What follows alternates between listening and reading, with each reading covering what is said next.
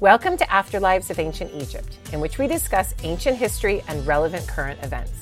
I'm Kara Cooney, and I love to take deep dives into history that are not always possible in academic formats. So, let's get started. Hello. Hi, Jordan. How are you doing? I'm okay. Doing good. Yeah? Writing. Hard times at UCLA Yes. these days. Yes.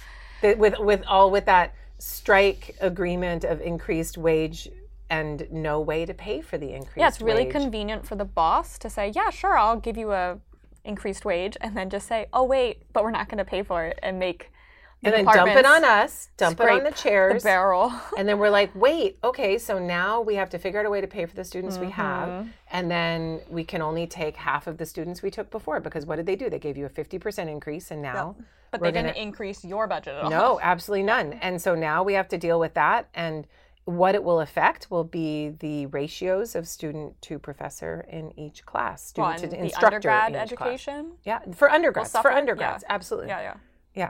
Well, and graduate programs as well. Yeah. You'll be accepting less people. Yeah. They'll be forced out faster, so it won't be as quality of work. Yeah. Especially in our program where it takes so long to acquire the languages. Yeah.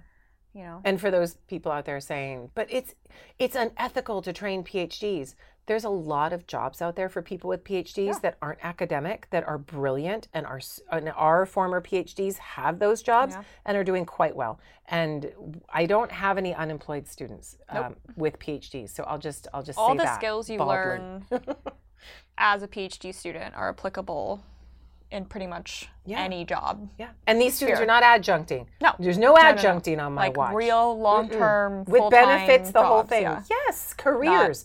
So let me rephrase. All of our PhDs have careers post-PhD. Yeah. So So it's good. Yeah.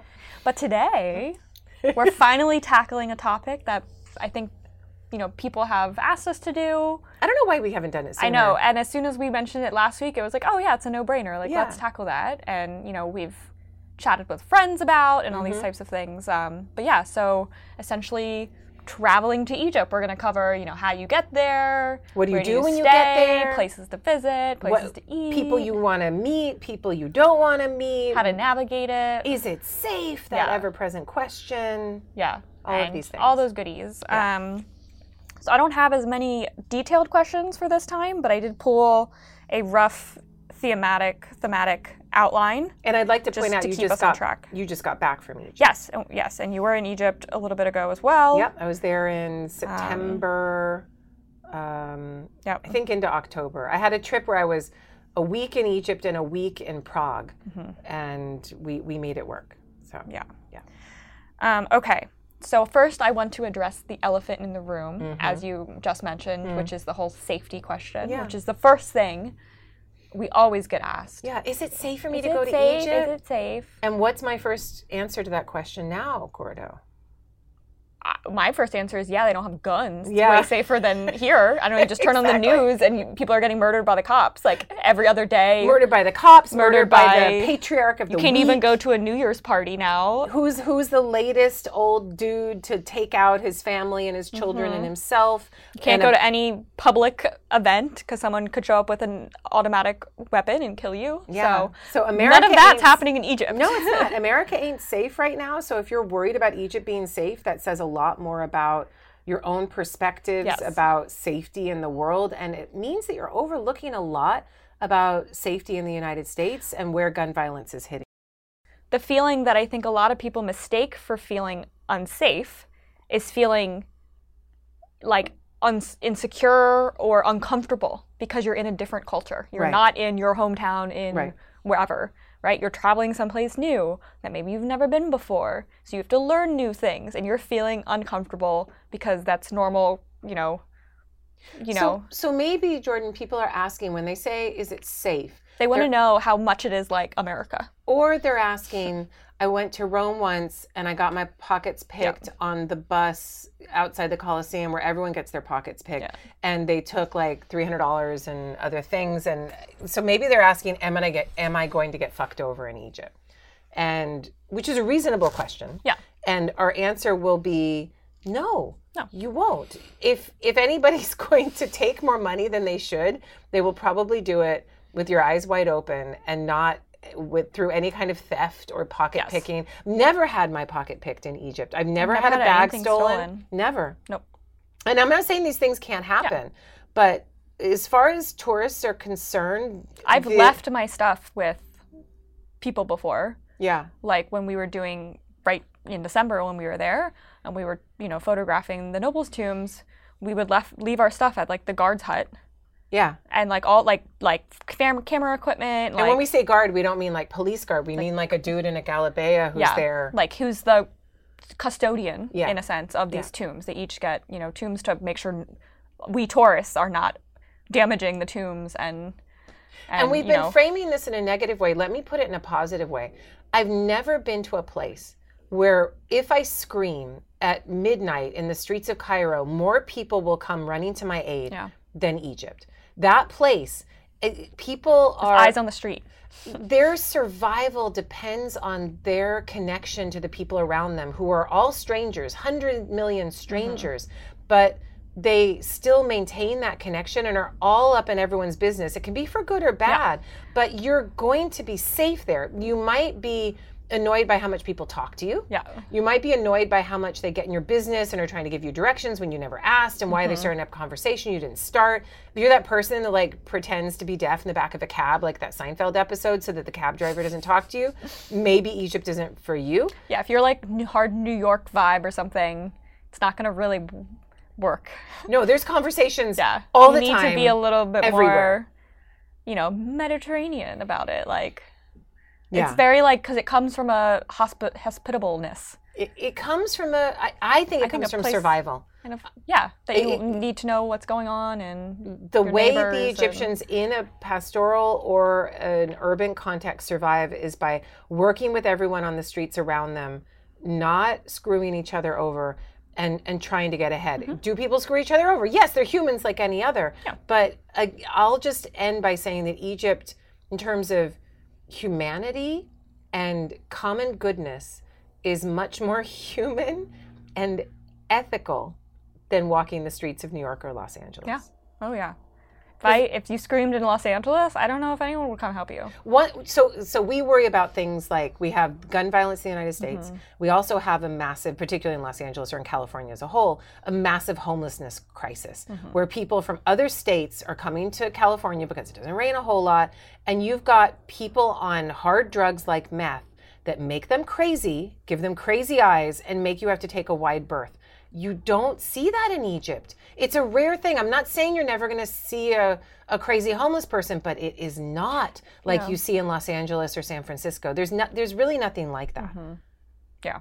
I mean, there's like in Luxor, there's like I remember when I was there in the 90s, there was a crazy naked adolescent boy who would run around West Bank Luxor.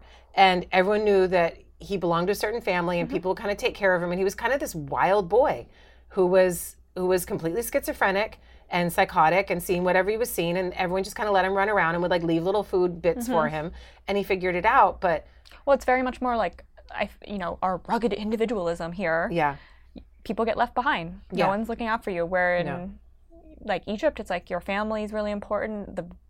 Your town you grew up in, the village you grew up in, like everyone knows each other. It's a big community and everyone takes care of each other. Yeah. And they welcome you into that. Like when we were just in Luxor, we got like fully welcome into the community. Went to, a bachelor party essentially. Yeah. We're having dinner at the, home. And you and I both have good Egyptian friends. Yeah. People we trust to throw themselves in front of the bus and to pull us to pull us away. Yeah. We know they'll do that, right? And we have those friends. And so what Jordan and I want to do is tell you how we found those people, because you're going to find your own people, but you'll find different people from us. Cultivate those relationships. How you cultivate those relationships, how you get on your Facebook Messenger or your WhatsApp and make sure you maintain those relationships to connect with those people.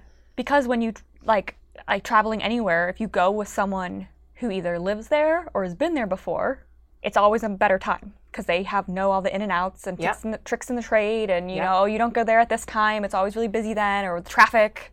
It's like when anyone comes to LA, they'll hit me up and say like, what should I see? Or you always want to like hit up a local. Yeah. or go with a local. Not that we ever have time in late capitalist society to take the local to downtown or wherever they want to go. Well, not downtown. No, we wouldn't. It's scary down there. Scary there. I agree. But if you have connections to people, the right hotels, the right communities, the right restaurant. And you get to see the real Egypt, not the like super curated, like super tourist Egypt where you stay in your little hotel and they bus you to like 3 sites and then you get on a cruise ship and sail away or go to the Red Sea and that's all. And so this is really important. And this is something I wanna stop and I wanna tell you that right now the nation state of Egypt is encouraging more of that kind of travel. The packages, the tours, where you get flown into a certain place, they meet you with the sign, you're herded into a bus, everything's safe. You know where, you don't even have to think about anything. You're like, that's my name or that's my tour company. And you do what they tell you. But if you travel that way, and there's nothing wrong if you do. I've led one tour, and have you ever been on one of those tours? But if you go on such a tour, your time will not be yours. You can't go, oh my God, look at that alleyway with all of those fun shops. I want to walk down there. And you can in Egypt. You should in Egypt. And you cannot do that when you're on a tour. They're going to bring you to their shops where they're going to get their kickbacks. They're going to bring you to their restaurant where they're going to get their kickbacks. And it's just going to keep going that way. They're going to give you this much time. You go to the pyramids and you get a half hour. Exactly. And then we're back on the bus and going somewhere else. Do you see more on such a tour? Maybe.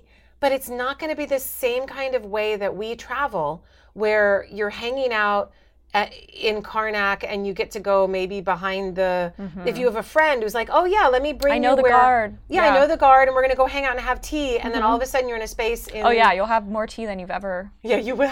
Ever wanted. So get used to drinking lots of tea. It's very strong. Sugary strong and caffeine strong. So I think they know that we don't like it as sugary because last time I was there, they would ask how many sugars. Right. And we'd always say 2. And then like they would have like 5. And then you might be asking, is the tea safe? We're going to have a section on that, right? We're going to have a section on healthcare because I'm a super sensitive lass and I must watch for my bodily. And I got hepatitis A last time I was in Egypt. And I've had the shots. Yes. So we're going to tell you all the things. And I made a stupid rookie mistake. Medicine. I made a rookie mistake. And I'll tell you what that rookie mistake was. But I was risky last. I've just been more. But you don't have the problems that I have. So if you have the iron stomach, you should do whatever the hell you want to do and enjoy. Yeah. But and maybe the first time you go there, be more cautious. And then as you're there, more you develop the gut bacteria and stuff. So yeah. But yes, okay, so we're going to start systematically, so we're not just totally rambling. And we're not telling you, if you want to take a tour, you take a tour. Yeah. But that's not what we're talking about. And if you only, if you can only be there for like a limited amount of time, I think the tour maybe makes more sense. Maybe. Because it kind of hits the like hot spots. Yeah. Maybe. When we go for like weeks. We do. So, but I was just there for just 1 week, and I didn't really go anywhere. But I hung out with my people and my friends. I have been. It's different. But you get a deeper dive in a more humanistic sense. And let me say that for those who have gone on the tours, it becomes super overwhelming, particularly if you've never been to Egypt before. It's like, full like 6 a.m. to like 5 p.m. Like, and you're like doing another stuff. another temple, another set of tours. Yeah, or one day you just want to like sleep in maybe and like hang by a pool. Yeah. Like that's maybe not built in. There's nothing wrong with hanging by a pool. Or you want to go horse riding. You want to go riding by the pyramids. Some tours are going to set that up, some aren't. Yeah. Or you have to make difficult choice. There's always choices. Yeah. So you want to be like, how can I create a relationship with Egypt and with the Sudan where I can go back again and have those people to connect to again. So that's what we're talking about. Long-term relationships. Yes. Okay. So our first question is getting there. Yeah. So from the States. Yeah.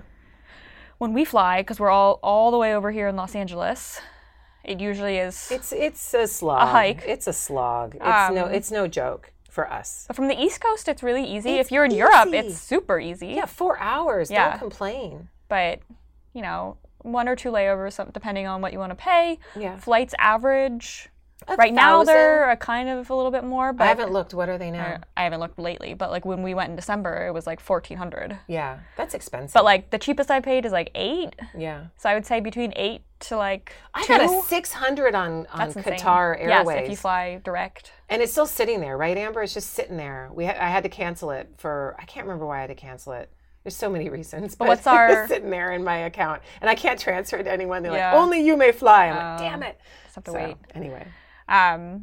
But Egypt Air is part of the United The Star Alliance. Star Alliance. I always fly the Star Alliance, and I usually fly Lufthansa, and I either do a Munich or Frankfurt layover because I have the lounge. That's what we did too. And I have the credit card. And we have the credit card in the lounge. Exactly. Yes. And so it's so nice. You go in, you get your open bar, you get your nice. If you're 9 hours, I'm like 9 hours in Munich, score. Yeah, it's awesome. You're like, this is great. It is. It's really nice. We did it even when we got a layover in Chicago on the way back here. We went to the lounge and they give you the fancy lounge for that one, right? So if you the fancy lounge was full, so we had to go to like the next one. Oh, but it was sad.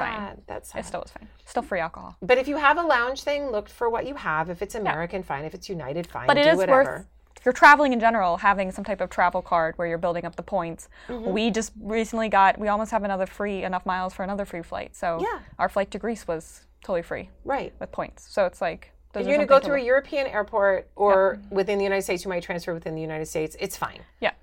On the way back, I had a direct to JFK on the way back. It was actually awesome. It was bet. Egypt Air, Yeah. and it was an old airplane, which I like because they're bigger. Like Yeah, the seats you are have more nicer. room. And we had the whole row to ourselves. Oh my so I like God. laid down. Like That it was sounds like the nice. 4-person row in the middle. Yeah. And Jeff sat on the end, and then I just laid down in all the seats. It was perfect. Yeah, but landing in JFK, Well, it was JFK was a nightmare, and it's then we had to awful. drive. It's like a third world country. And then we had to drive. Yes. And then we had to Whatever drive people say about 4 third world hours countries to our house. or shithole countries, as our Trump. dear leader used to say. I fear we live in was one. yeah. No, every airport in the U.S. and I'm like, this is literally. I feel like I'm in like a prison bunker or something. And then you go to like Istanbul, and you're like, It's beautiful. and you're like, oh my god, this airport is like the know. like the Mall of America or something, know. and it's this beautiful It's so thing. And true. you're like, our airports are sad. Which is true. So this is an important Yeah. point. When you're booking, Istanbul is another good one. try to book through Istanbul, Yeah. Frankfurt. Go to someplace I fun. would avoid London. I Yeah, would avoid no. it. It's We no did- bueno. yeah. I would book through mainland Europe Yep. or Turkey. I would look at Qatar. I would look at Abu Dhabi. You're going to have a much more comfortable experience, and it's cool. You can be like, I was in Abu Dhabi for 4 hours, Yeah. and that's awesome. Or even we've had a flight in the past where we had a day layover in Austria. Yeah. But we got to go out and do stuff in Vienna for a day, and then That's nice. get back I did it's not 12 hours awful. in Budapest Yeah. once. That was great. It's fun. Yeah. But don't, if you've got like, switch in Minneapolis, I would hard avoid that. Yeah. I would go a Try to different go way. to bigger, if you're in the East Coast, hit one of the major East Coast airports out, Newark or whatever, like Chicago, obviously, Los Angeles. We usually can go from LA to Europe, Yeah. and then it's Europe to Cairo. Yeah. We usually can get out of the States without having to do a layover. Yeah. Cairo's big and scary. I would say the scariest part of Cairo, and I know this is your next question, so I'm not gonna. I'll let you ask the question. But the scariest part of Cairo, and I'm gonna preempt leaving it, the airport. is leaving the airport. Yeah. That's the scariest part of your entire. Okay, so we're gonna go through all motherfucking of this. journey is leaving the airport. So but you go to your you're flying to question Cairo. first. You go first. You're flying Yeah, in, yeah, and you land. Yeah. You get out of the airport, and I feel like there's always the awkward, like.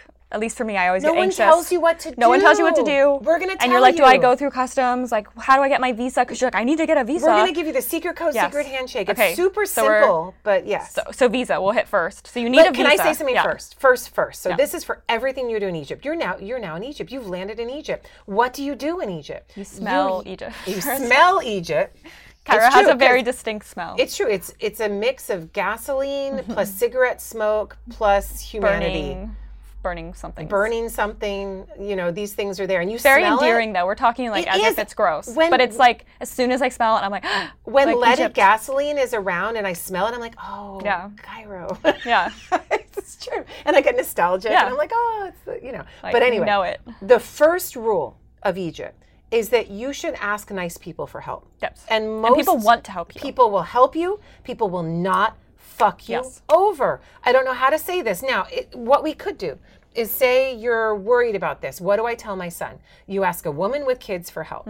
So you could profile people from that perspective. And instead of asking the guy who's young, who may not help you as much, ask the older guy. Yeah. The older guy's not going to fuck you over. So, if you're a man, you can't ask the woman. Yeah. So you have to be careful with that. If you're a woman, ask the woman. lady. Yeah. It might be a problem for you to be a woman asking the man. Yeah. Right?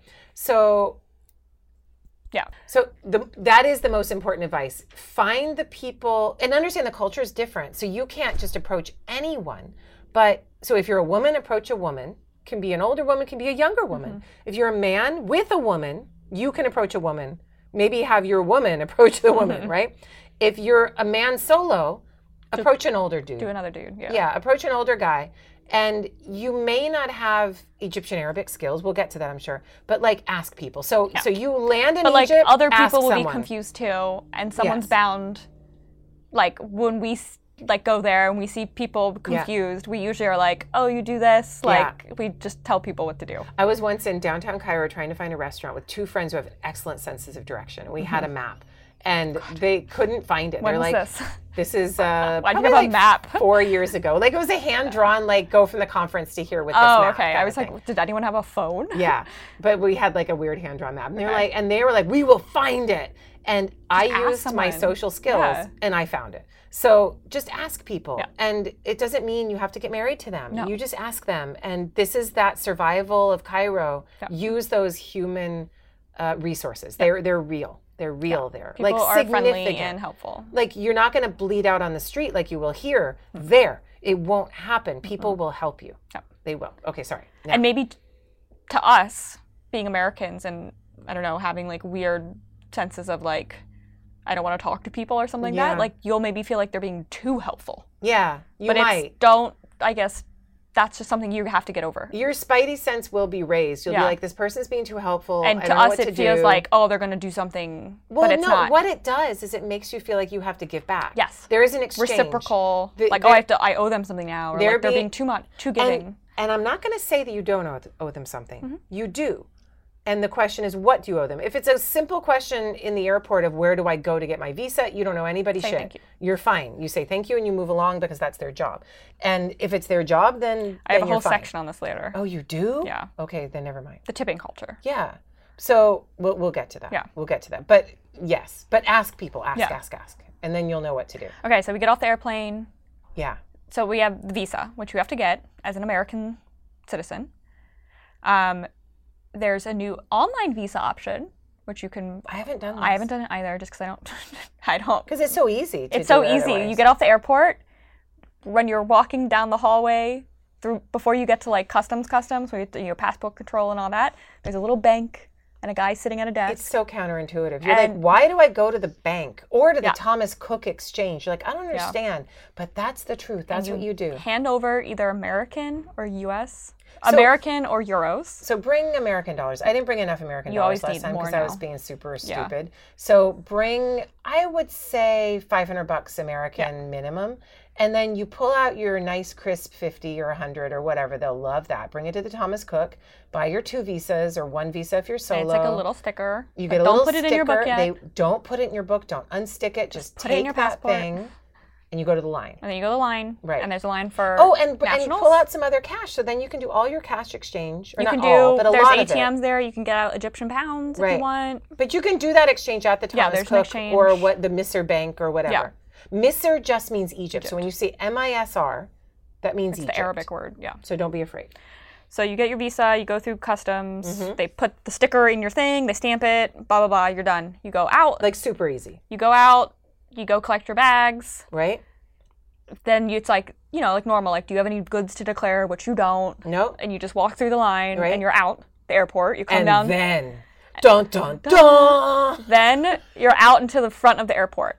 This Right. is your opportunity to go to duty free. Right. Duty free. Oh, yeah, because you haven't gotten out to the people Yes, yet. we're not at the You're people. still in a safe space. Well, people still, yeah, Yeah. you're still in a safe space. Go to duty free. Go to duty free. If you want alcohol, if you're not an imbiber, then if you want Skip that. chocolate or other things, they have bits. But this is your only chance to buy like liquor Yeah. if you want to have with you. And let me tell you that we're going to get to tipping culture soon. I would buy some chocolate bars. Yeah. I would buy some candies. I would buy some things that would make Gifts. little gifts that you can give along the way because this is the way. We brought C's candy for Oh, Mohammed. I always bring C's candy. And Well, because damn, like it's the best when you're at chocolate. LAX airport, you're like, oh, we're just gonna get a couple like sets of like I little. go to the C's candy before I go. I get like and you 6 can get the boxes. little boxes. And I get one for the curator of the museum. I get one for this friend. I get one for that friend. And It's the a C's perfect candy goes over really Yeah. well. For Ahmed's family, I get the big box, Yeah. you know? Yeah. So you decide. But I would bring, what do the Hawaiians call it? Remy always calls it omiyagi. Bring your gifts. Yeah. and make sure that you have things in your bag that you can trade. But duty free is useful in that regard. So if you get like the little Ritter Sport, like little Lindt things or whatever, they'll have all that'll work European really chocolate well. stuff. Yeah. And, and whatever your limit of alcohol is, buy it. Yep. And that will... Because you only have, I think, within the day of your landing. Right. You can leave and come back to the airport and go to the duty free. Why would you do that? But just pick it up while you're there. Yeah. There aren't other places to get it. No, there are not. So stop at the duty free, get your Jim Beam or whatever it is you want to get. Yeah. And if you're going to be flying again really soon, then you may not want to do this or get only little bottles or something. Or finish it. But it's nice to have, you know. And let me also say that, and if you're Muslim, I apologize. And if drinking for you is haram, okay. Yeah. But for me, traveling in Egypt, one of the safest things for me to do is when I eat at a questionable place, take a shot of hard liquor. That can be whiskey, it can be vodka, it can be gin, it can be whatever you want. Yeah. It works well for me.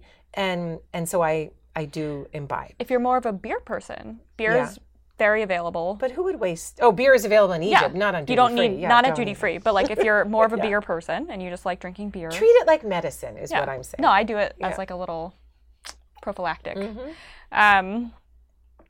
I do that as well. But yeah, so if you're into that, that's where you'll get there. And so then get your whiskey, you get your visa, you leave. You get your whiskey, you leave. You go to the ATM, you get some money. Yeah. And now you're about to leave the airport. And now, okay, now let me do it. Let me do it again. Dun, dun, dun. Okay, and this is where it gets. This is the realest when you enter part. The gauntlet. This is the gauntlet. And of getting a cab. The scariest part of your trip. You're going to be like, oh my God, all of Egypt's going to be like this. I don't like it anymore. But this is just. It's like leaving any airport. It's just like cabs and like buses and people. But there's like 80 people going, taxi. Taxi. And you're like, the best new option is Uber. Yes. You can get on the Wi-Fi airport and order an Uber. And then where do you go to pick it up? And the Uber tells you. I don't do this. I always have a friend pick me up because I'm that bougie girl. So well, you know a lot of people. But the Uber says like B5.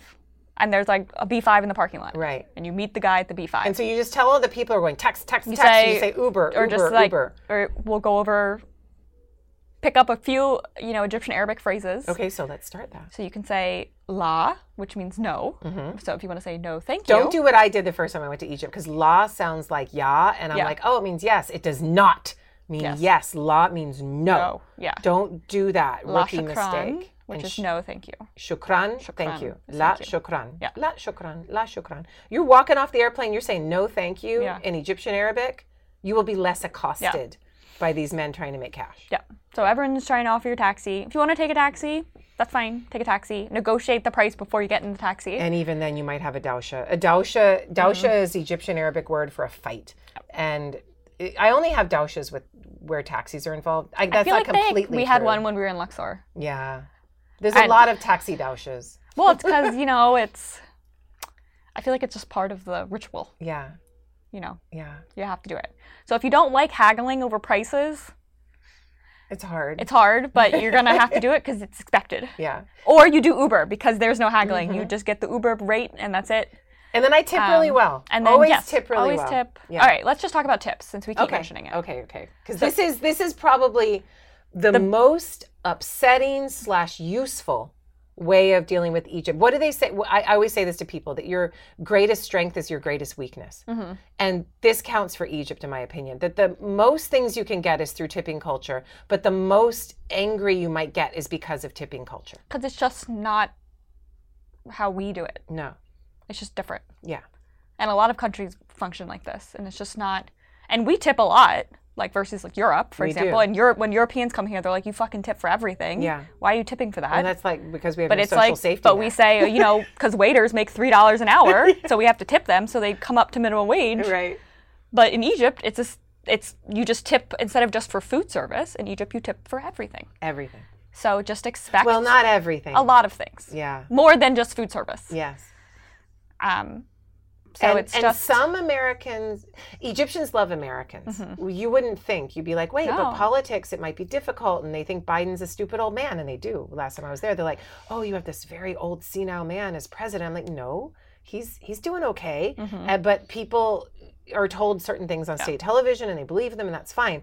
But when they see Americans, they're like, tipper. Mm-hmm. Yes. And Americans are rare in Egypt. It's not often that you find an American. No, they always like us. Yeah. An American They Tourist have opinions solo, about other countries, which they'll share if you want yes, to they get will, into it. because some countries don't tip. Some countries, at all. And it's, to me, it's, especially right now, inflation's really bad there, and the dollar to Egyptian pound ratio is ridiculous. What was it when you I think it's like 1 to 30 right now, which it was is 1 when to 25 it was 1 when to I was 25, 28 when I was there. Yeah. When I first went to Egypt in 2013, it was like 1 to 16, and that was also pretty. So like when you're doing all these things, just remember, like, people have are suffering. that conversion in your head, and I always just err on the side of kindness. And it's I just pay, like, sometimes I'll take a taxi, flag down the taxi, and pay what might seem to be a ridiculous amount. Yeah, you're going to get and charged it's fine. more than an Egyptian. And I don't care. But I think that's reasonable. I'm a big, tall, white lady getting in a cab. So I'm like, here's more money. And you're here on than vacation normal. or something like this. So just, do it. Yeah. Like, you're contributing to the economy. Yeah. And getting a good service. Yeah. So you'll be, so our thing is, keep smaller bills around. Now that's less of a thing because inflation is so high. So keep a lot of 100s, 200s around. Which is kind of crazy. But like when we were going through the tombs, I was tipping everyone 200 pounds. Wow. Because it's like $3. That's crazy. And there are those people, like people who live in Egypt as expats, Europeans who live in Egypt as expats, get really upset when you overtip. Because they're like, now you're ruining the system for me. But if you're there for a short period of time, I would just let your fiscal privilege fly. Set, your money for the day or whatever. Think about, this is the biggest thing. Like, I've been talking to our mutual friend who's going in February to Egypt, and she's very concerned about how much do I tip? I don't want to insult anyone by not tipping enough. Right. Or like, I don't want to tip too much, and like, also be like too much. Like, where's that line? And your tipping goes with your age. Yes. You have to tip less than me. I have to tip more because they know I'm older. That, and I think it's just something you get a feel for. Yeah. It's going to be weird at first. If I have a project in the museum and I'm tipping my workers, I'm going to have to tip a whole lot more because they know I got a grant and I should be able to pay for it. Yeah. And it's just to be expected. Right. So, and they'll let you know if what you give them is not enough. They will. And they'll say, this is important. So then you can get a gauge on it. When they let you know that your tipping is not enough, try not to take it personally. Yeah. Don't get mad. Try to say, oh, okay, and then give them more. I know it sounds counterintuitive. I know it sounds grabby. But they're not going to say more. Just give them a little more, and then it's okay. And trust in the system. It makes us feel like we're getting taken advantage of outright.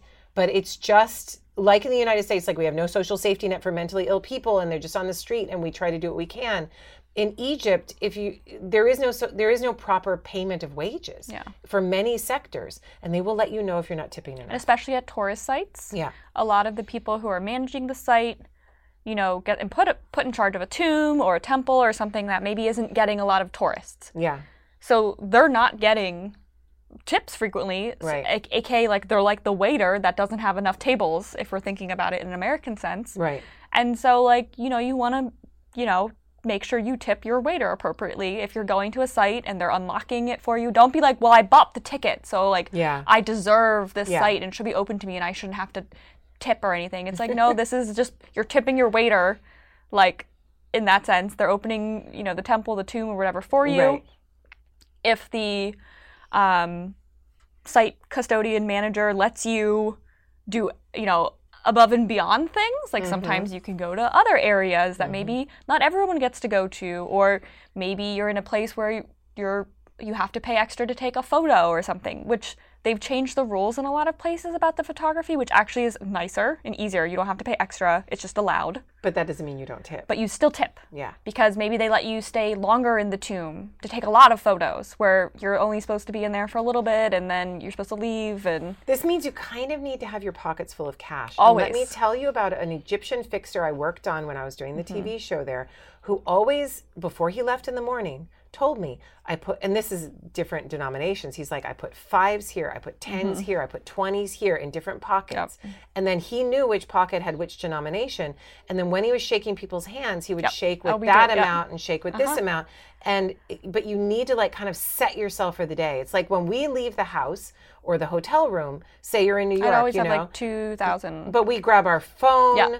we grab our sunglasses, Wallet. and maybe we have our earpods or something, and then we leave.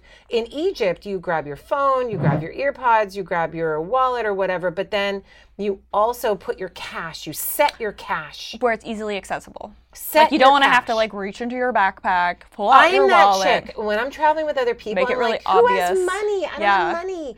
And then I make other people pay for me when I'm with other people. When I'm by myself, I'm like, oh, I have to have money more accessible and be better about Have this. a little zippy pocket that you can just Yeah. reach your hand into. Yeah. Fold it up, Yeah. shake on the way out.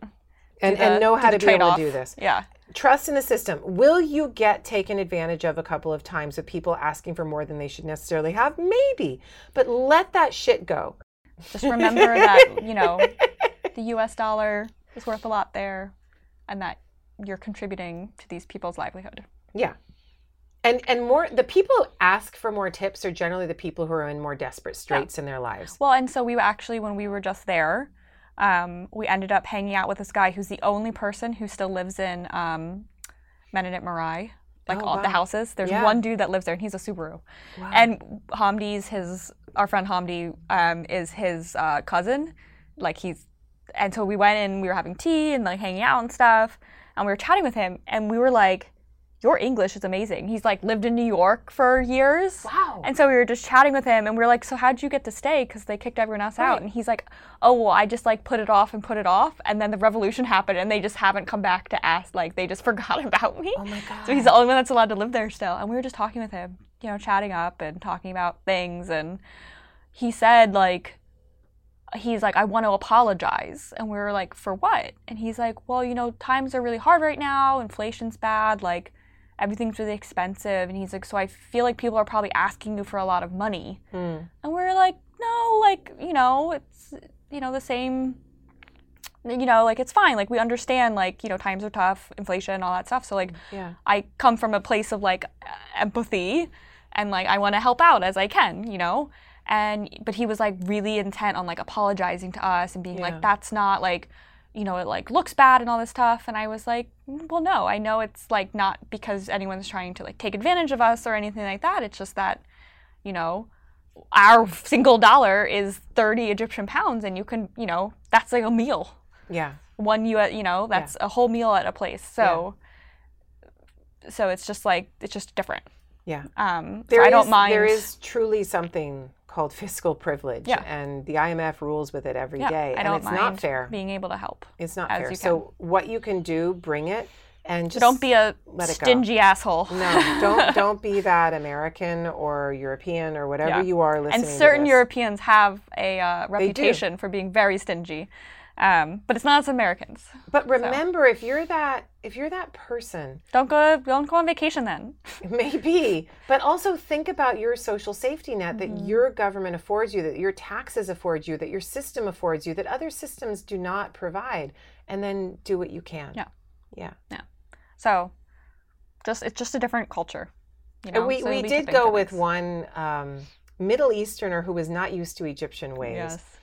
And it was shocking to him when he saw how people asked for tips, or how people expected you to wait, or how people demanded patience of someone. And that was rather shocking. And these things this is just the Egyptian way. So there are frustrating parts of Egypt, but it is actually in some ways the best part of Egypt. So one has to just deal with. It's with very these things. much a Mediterranean, Yeah.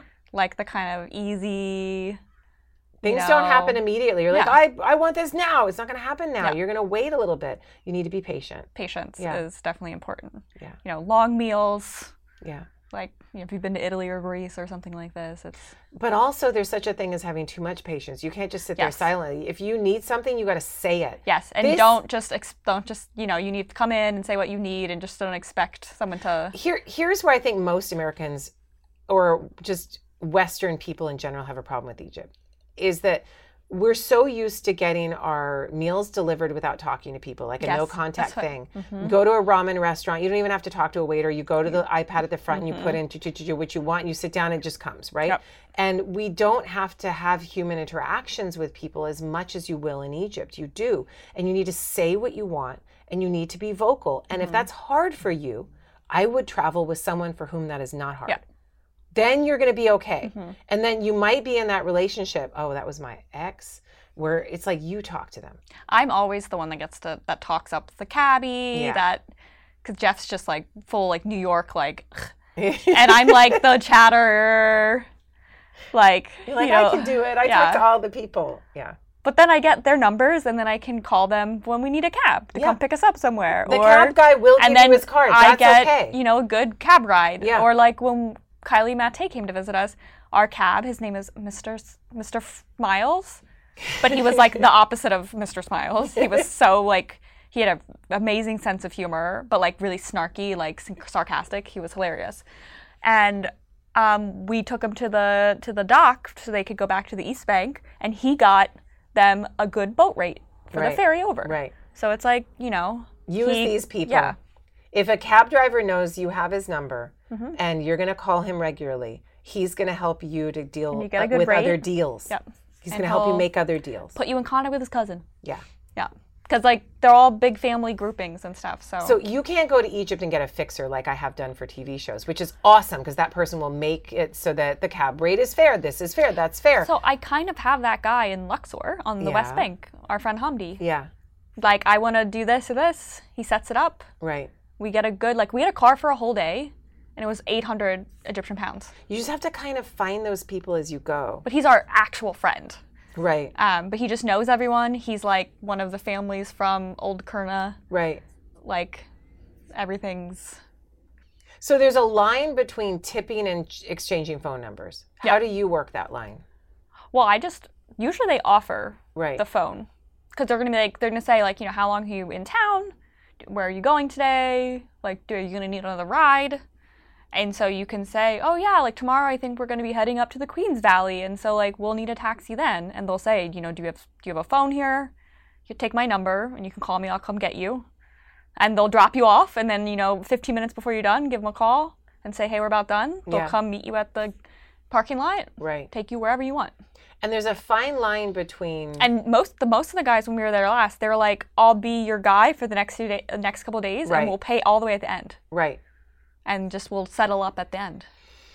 And if you're uncomfortable with that, you can say, you know, I want to pay per ride, just, you know. You could. But it might not be a bad deal to have one cab like drive for the whole trip or the time that you're in a particular city. Because then he knows he has a constant gig. Right.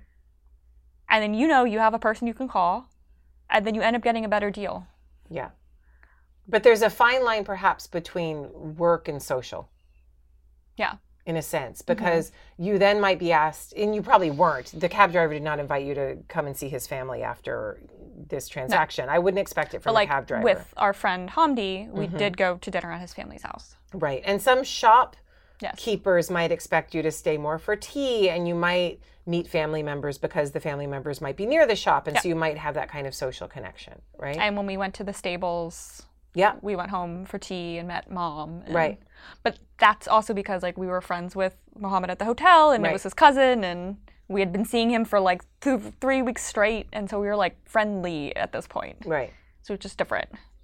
Yeah. But you can call, like, if you want those types of relationships, they're very, like, cultivatable, and if you want that kind of more real experience.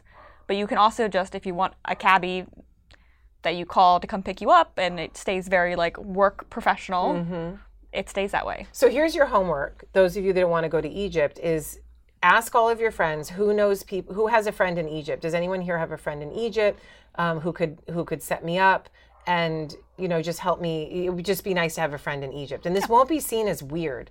It'll be like, oh, yeah, you just need to have a contact in this other place. So that's your homework. Go out and find who knows people in Cairo and Luxor and Minya, wherever it is you're going, and it's just going to make it that much better.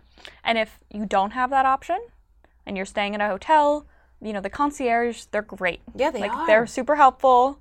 They're, great if you want to Even set up the a car. low level, even a 2-star hotel, 1-star hotel, they're going to help you Whoever with so the much. hotel manager will be really knowledgeable. They can set up taxis. They can set up, if you want to hit up a place and see something.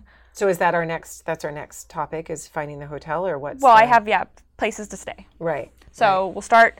So I'm limiting this to the places that we know best, right, which is Cairo and Luxor. Right. And we can name off. So I will preface all of this by, we're going to have a companion Substack post with all the links to all these things that we're talking about, right, to the hotels we're going to suggest, to the restaurants we're going to suggest. I actually have a Google map where I have tagged all of our favorite hotels in Cairo, or our favorite restaurants, so I can just share a link to that. Right. So we'll put all of this on the Substack, and the Substack will release when this episode comes out. So you don't have to remember all of this. I'm going to say, Amber, maybe write these down as we're talking. She's like, damn it! But I think we'll remember, because it's the places we all know. We're not going to be pulling anything out of our asses.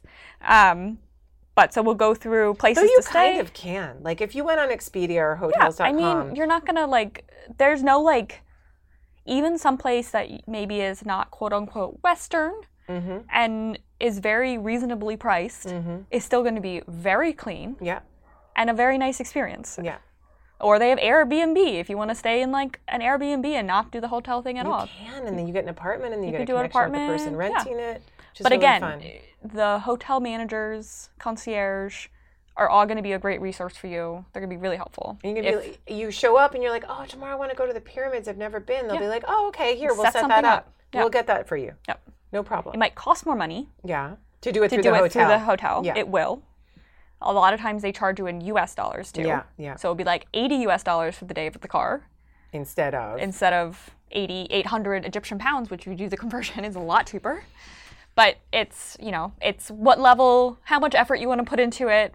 And I don't have time to put in effort. So if $80 US is not a big deal, then go for it. You know, you'll still get a good quality experience. Mm-hmm. Okay. So so we're going to do places to stay and places we know best, Cairo and Luxor. Okay. But if we know other places as well, like in Aswan, we can name some hotels that we have friends that have stayed in. Yeah.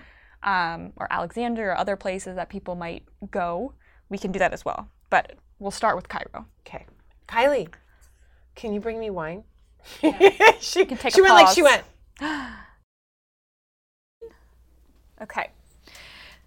We had to take a quick break. We had did. a little crisis, but we're back. We Everything's fine. Everything's solved. Fine. We're all good.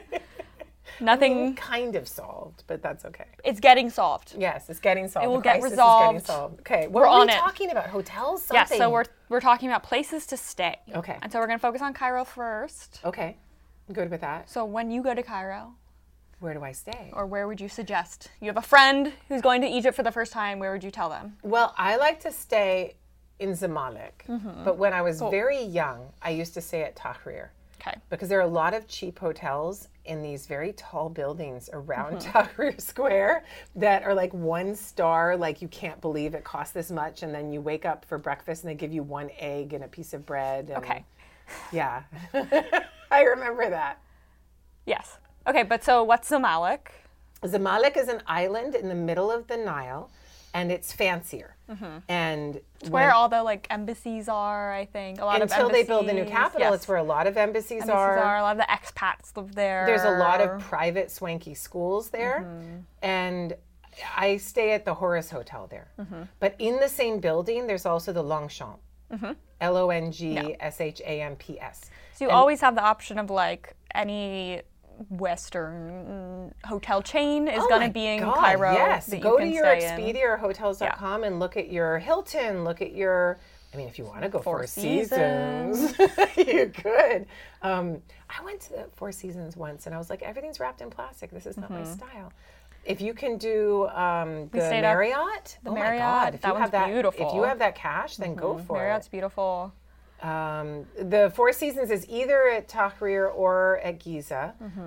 There's multiple Hiltons. Ramses Hilton's Marriott's very nice. Too. Yeah, if I could stay at the Marriott every time I went. House? Mena House is, but that's far Giza. out there. Yeah. If you want to stay in Cairo. Depends on what you're planning to see and what you want to be near. I mean, the Semiramis is great. Semiramis is near Tahrir, but not at Tahrir. It's not downtown, and that's really nice. So, and it's right across the street from the American Research Center in Egypt. So Semiramis is really great. I think it's an Intercontinental in terms of which hotel Chain, it actually yeah. is. Yeah, which chain. And then there's what other hotels do I ever stay? I've stayed at a lot of chains. Like if you go to Expedia and you get a 3-star nice hotel, The Novotel, Novotels are also great. right across from the Egyptian Museum Right. downtown, is great. And you can just walk right across the bridge and you're Yeah. at the museum. And the Sofitel at the very bottom of Zamalek has, again, more expensive, but it has a bunch of different restaurants you can try. It Yeah. has a really great view. Yeah. Also decent. But when I go to Egypt and I'm like, oh, I like the Horus Hotel because I know people in that area, so it's perfect for me. They're super sweet. The rooms are super clean. It's super convenient for me, so that's where I always go. But if I booked on Expedia and I found something like 2 or 3 stars and it had good reviews on TripAdvisor, then I'm all in. Trust It's the fine. reviews. Yeah, trust the reviews. You're going to be fine. So that's if you want to stay more downtown Cairo. With the way things are changing and where museums are ending up right now, maybe you want to stay in Giza. It's a construction zone right now. I wouldn't do it now, but in a year, okay. Right now, it's just like I went to see a friend and we couldn't find her because there were so many streets under construction that it was just a cluster F. And I was like, okay, I can't figure this out. But we've stayed at the Meridian down there. Meridian, which I think is still House closed. is gorgeous. Mena House is definitely if you can afford to stay there, do. Yeah. But if not, definitely go there for tea or dinner or In 2019, I booked a room for me and 2 friends for the conference, and we had a great time. Yeah, it was it's beautiful. Mm-hmm. But there's a lot of options too around Giza. Yeah. I think there used to be a Movenpick. I don't know if that's still open. That was nice too. Yeah, Movenpicks are always really good. Those are good. Cairo is it's a big metropolis, so there's going to be a lot of options, and it's going to be just depending on where you want to stay. If you're looking for more quiet and you want to kind of get out of the main downtown Cairo, Maadi is the kind of ritzier neighborhood in Cairo, and they have a lot of more boutique hotels. Yeah. If you stay in Maadi and Maadi's nice, you're just going to be on the road more and you're going to be in cars more. So it just depends on what you're looking, how long you have there. If you're doing the, you want to go to the pyramids and you want to go to Saqqara and you're doing these things, I would stay more centrally located on Zamalek or something like this, or out in Giza. Yeah. There's a lot of Heliopolis hotels too The near the airport. But again, you're not near anything. You're just going to be driving more. So, Yeah. and we can say for Cairo, traffic. So it's bad. The ring roads have made things better. I mean, there is no shortage of new freeways in Cairo right now. That's the truth. But it's worse. If you think LA traffic's bad, Cairo is a whole different beast. Yeah. So, going from Zamalek to Giza is a 40-minute car ride, I would say. At least, depending on what the traffic's looking at. Yeah. Going from the airport, it's going to be longer rides in the car or bus or whatever you're in. And the last trip I had, I flagged down a taxi from Mena House to get to downtown, and the guy didn't know anything about Cairo. It was obviously his first 2 weeks in or he's this a Giza crazy guy. City. It was madness, and you have to stop and ask for directions, or he uses his phone, but it doesn't really work. And sometimes you're going to get in that situation. If you get in a bad taxi situation with a person that seems like they don't know what the hell they're doing, just say, here is fine. Yeah. Henna koyas. Yeah. Henna koyas. Get out and start again. Find a new one. That's, if you're on a freeway, don't do that. But if you can, do it. It'll be easy to find a taxi. It's not they're hard to find. They're literally everywhere. Right. So get a big intersection, Henna koyas, get out, and you're good. And Cairo, there's Uber. Yeah. And there's another rideshare app that I can't think off the top of my head, but I'll make sure we put it in this. They don't have Lyft. Do they have Lyft? No, they don't have one, but it's another one that's WeTaxi or something. Oh, there's another one. I'll look it up. But just use Uber. Yeah. And you don't have to haggle then for the price. No. They pick you up. The cars are usually nicer because it's their own personal cars. So they have nice air conditioning and stuff. It's just easier to use Uber. Yeah, it really is. You'll wait So if you need to get someplace fast and you're at a busy intersection, you just jump in a cab. Yeah. But you never know what's going to happen, Yeah. right? Though the last time I got in an Uber, the guy hit on me, and I'm like, I'm 20 years older than you, dude. I don't understand what is going on right now. Maybe that's But his okay. tastes. Yeah, that was interesting. Okay. So those are our suggestions. We'll put specific links to our favorites in the Substack companion post to this. So next we want to hit our top places to see in Cairo, Right. which, That's a you lot. know, where do we begin? I mean, where do we always go first? I mean, all the museums. Yeah. And those are changing Daily. Yeah. what museums are open, and but you know, you want to hit up all the museums. My first is always the museum at Tahrir, Egyptian Museum at Tahrir. That's like the golden classic. Yeah. A lot of, all of the Tutankhamun material except for the coffin and mask had been removed. So you're going, but it's not worth the effort. It's wonderful. The Tanis material is still there. The Uyuntuya material is still there. A lot of the smaller sculptures, statues. And a lot of the bigger ones are there too because they can't move them. So like the Amenhotep III Tia Colossal is right there in the atrium. Totally worth going. And you could still spend days in there. Right, days and days. And they're pulling new stuff out of storage because Absolutely. they've moved stuff to the Gem and to the Nemek. So new stuff is to be seen. I walk into that museum and because I've worked there for so long, people are like, Kara! Yeah. and then I have to follow the tipping practices that I've told you about here. So Of course, Giza. See the Giza Plateau, see the Sphinx. But wait, we have to say, so the Grand Egyptian Museum, for those of you who are asking, is not finished yet. You cannot try to visit it yet. I just saw a news article out of one of the Egyptian news entities, and they said it's 100% done.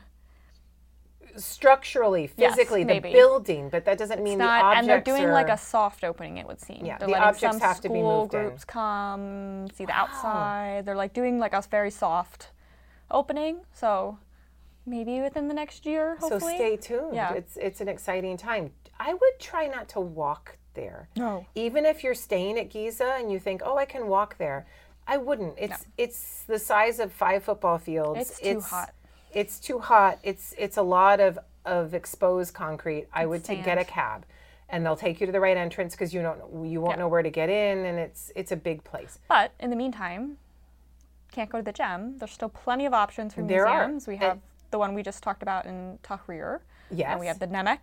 National Museum of Egyptian Civilization in Fustat. Yeah. Which is wonderful. It's a little south of like the Zamalek area we were just talking about. But you'll see all of the kings there and all of the kings' coffins, or at least the coffins in which they were found. The mummified and I have a book coming out about those dudes soon. So they're trying to, make certain museums thematically tailored to, certain aspects of the culture. And there's museums that you may not know about, like the Coptic Museum is really nice. Agricultural museum. There's a textiles museum. Textiles and Agricultural Museum are brilliant. The Islamic Museum is very nice.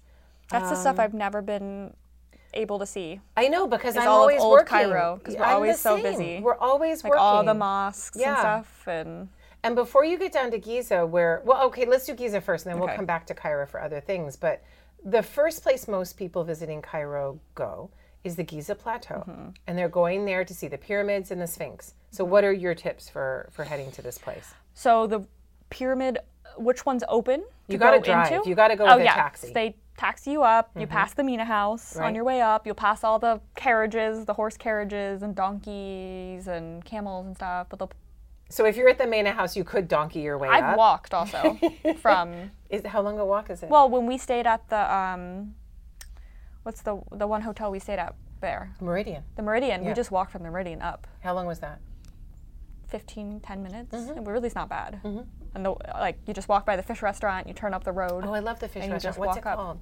Oh, look. What the hell's that fish restaurant? It's really, really good. That's It's got actually a Greek good. name, like Christos or something. Oh, yeah, Christos. Papa Christos. Hold on. Christos. That's a really good I'll place. look it up. That's a good place. And they seem to bring in a lot of tour buses, and you can imagine they're fish is so great. big that they probably get like 5 tour buses at one go from Hurghada or whatever.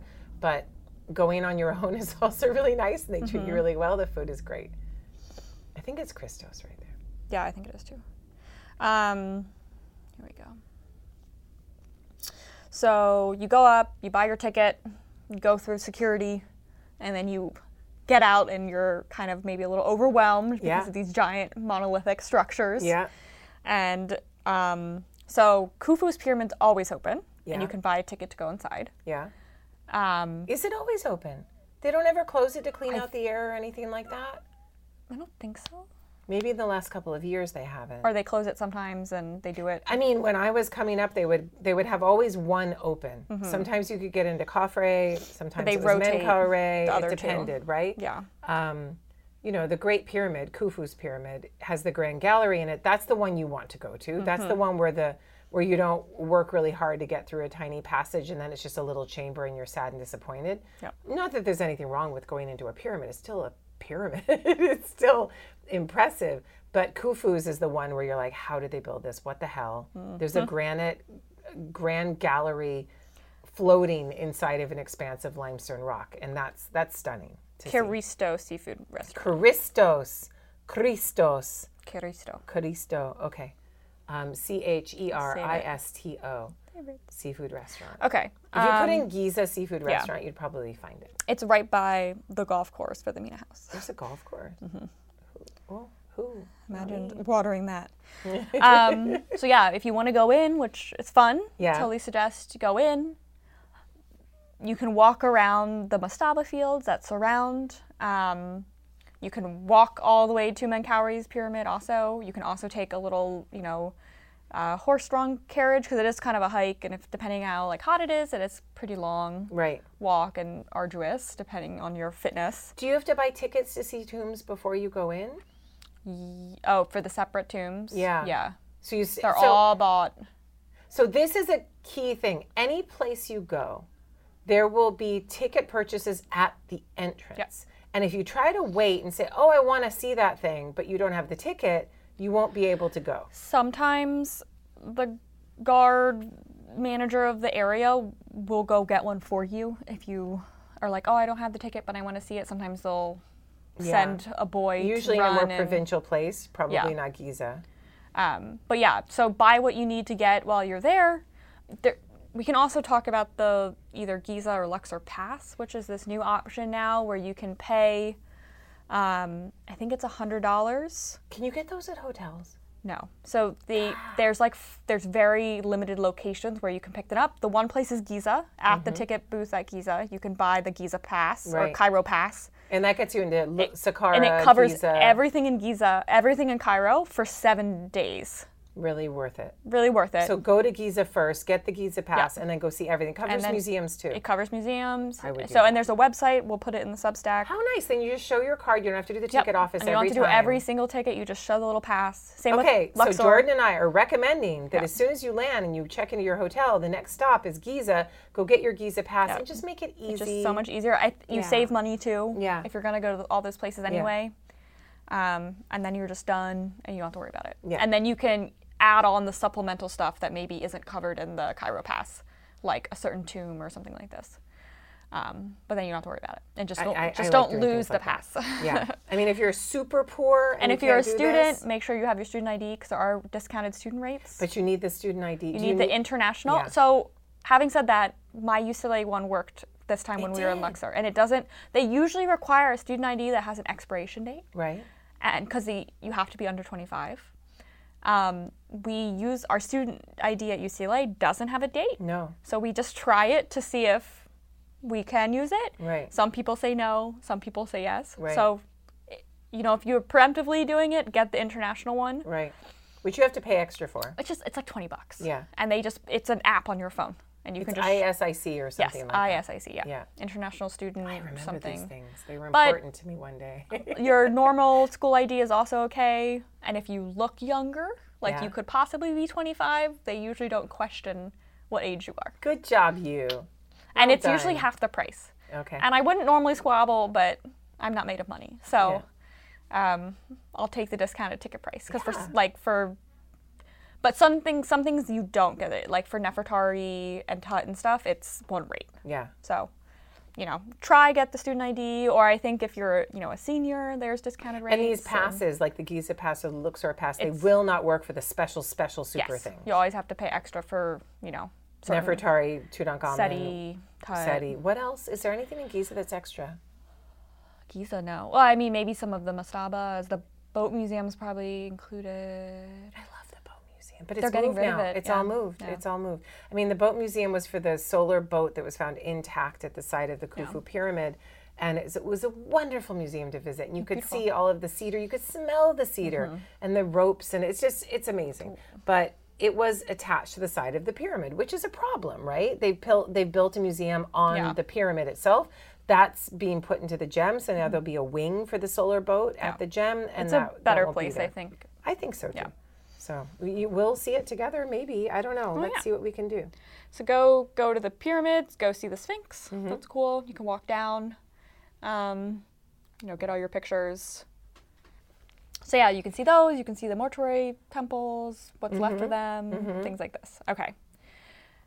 What else? I'm I'm going to move on just because we could spend doing this forever. But let me just say really quickly before you move on, go to Old Cairo, go see the old Coptic churches. Go to the Khan. Awesome. Go to Khana Khalili, go to the Hussein Mosque. Make sure you have your scarf in your bag. Yes. Okay, so little sidebar. So if you want to go visit mosques, and there are beautiful mosques in Egypt, some of them very old, and some places where you just want to show more respect, just have your scarf in your bag. If you're a woman or a man, if you're a man wearing shorts, you want to put that around your legs. If you're a woman just walking around and you go to a mosque, put it over your head. I have a topic of what to wear Yeah. Oh, in okay, certain good. situations. So we can delve into that more. But yes, Good. just be respectful. Yeah. But shopping at the Khana Khalili for silver or gold Great is jewelry places. awesome. The book binder guy. I I'll love put the all book this binder on guy. the Substack. Yeah, there's Our so favorite many shops. wonderful things to buy. There's tchotchke shops where you can get your ugly No, but belly we like dancing outfit. real shit. But there's good real shit. You just have to know where to find Like it. nice. Yeah. If you're going to go to proper- the Khan, Khan El Khalili, another KH at the end there, you'll want to research it a little bit and find out where to go. If you have a friend who can lead you around. That's overwhelming. It 'cause is it's a lot, overwhelming. and it's big. And the Khana Khalili is kind of like when you leave and try to get the taxis from the airport. Yes. It can be that overwhelming because everyone's like, come over here and buy here, come over here. And it's just like, ah. busy market. So you do want to bring your force field. And if your force field is other people who can protect you, that's great. And I always go with Salima Akram, my good friend, and she brings me to her jewelry people. And I spend a lot of money. And I mean, not like massive amounts, but it's fun. The silver, that one silver jewel. I still love those earrings that we got. Which ones? The kind of big, they're like filigree. But we went and you bought stuffed bracelets for your family members. Oh, yeah, and it was yeah. that kind of glass shop. I love that place. Yeah. And I haven't been there since. Last time need I to think go we there. were, he wasn't open. No, he wasn't. Yeah, that but place had really that's nice nice stuff. Bedouin looking Yes. stuff. It was beautiful. Good. Yeah. it was Any really other nice. top Cairo? Uh, Saqqara we'll pull in. yeah. Go to Saqqara, see the Pyramid of Djoser, see the Saqqara later. is a bit of a trek, so you want to make that a day That would be trip. like your day trip. And you want to set that up in advance and leave You'll need a car. early-ish. You want to leave by 8, 9. If not earlier. If not earlier. And you get there and you then go to all the different places. You can go to the Djoser Pyramid, you can go to all the different tombs, you can go to the mummy galleries. There's a lot to see. There's a museum. There's a Saqqara. Djoser museum. Yeah. There's You a can lot. see all the New Kingdom tombs. There's a couple tombs that are open. Saqqara. If you're at a fancy hotel, You can go to the Sarapam. oh, you could. I which is love awesome. the Sarapam. It's really cool. And it has coffins big enough for a bull, which Yeah. are big They're coffins. huge. If you have bank and you're able to, if you're staying at the Four Seasons or the Marriott and you're like, I want to go to Saqqara, you can get a guide. And there is nothing wrong with doing this. We Get got a a car. taxi, get a guide, and go there and the guide will show you around. You can bring your guidebooks and stuff too, but it's really nice We got to a do car it that for way. the whole day because we were doing looking at the Second Dynasty stuff Right. because we got permission to go over there. Amr was with us too, and I think it was like $80 for the car to stay with us the whole day. That's nice. And then we went to lunch afterwards, and then Yeah. we drove back, and Yeah. So but just it was like a nice car. go to your hotel, and your hotel kind of sets the price. So if you're at a 2-star hotel, your car will be a 2-star car. And if you're a 4-star hotel, your car will be a 4-star car. And expect to pay proportionally, and that's fine. Yeah. It's nice. Yep. You can even go a little further down south and go to Dashur and see the other pyramids. Dashur is cool because if you can't get into Khufu's pyramid, but you can go into Sneferu's Red Pyramid, the Bent Pyramid I think has always been closed because it has subsidal issues. Yeah. But if you can go in and see those those galleries inside, there's 3 of them inside of the Red Pyramid. It's kind of insane to see the things that they're building inside of these pyramid structures. And then you can see Middle Kingdom pyramids too, because Lisht is close by. You'll pass it along the way. The Fayum is close by. You'll be like, wait, there's a lake out here, and what's going on? And it's kind of cool. So Other hits, I'll say you go to Mit Rahina, which has a good museum as well. yeah. Some of the bits and pieces we have left of Memphis. Memphis is wonderful, and gone. to see that colossal of Ramses II is insane. Yeah. It's laying down. So you could do that all in one day, do all of Saqqara, Mit Rahina. Yeah, you could. All in one day, and there's plenty of little restaurants And a out good there. driver is going to know what to do. They'll suggest itineraries Yeah. of like best ways to see all the things you want to see. If you go through your hotel, they'll suggest itineraries. Please don't expect any taxi driver who picks you up in the street to go to Mit Rahina and suggest itineraries. No, That's not going to happen. those things you need to like hire a car and like Yeah. plan out a trip. If you're just wanting to get dropped off somewhere, But just a this taxi. means, for those of you who are like, should I take a tour? What do I do? Just get a hotel. Do in what you're Cairo. comfortable with. Do what you're comfortable with. Then get the hotel to help you find stuff. And it's so easy. Yep. It's so much easier than you think. our favorite places to eat. I'm gonna do a more complete restaurant list Is this for Cairo? for Cairo. Oh, dear. But I'm just gonna limit it. We're each gonna say our favorite place, and we're gonna leave it there because we could just go on and on. So we'll each say our own, and then I'll put other suggestions in the Substack. For restaurants, I mean, you said the fish place was really good. The fish place, over I in love that Giza. place. What is Christos? That's a great- Yeah. They just put it out, and you know, it's like a whole fish, like branzino kind of like style.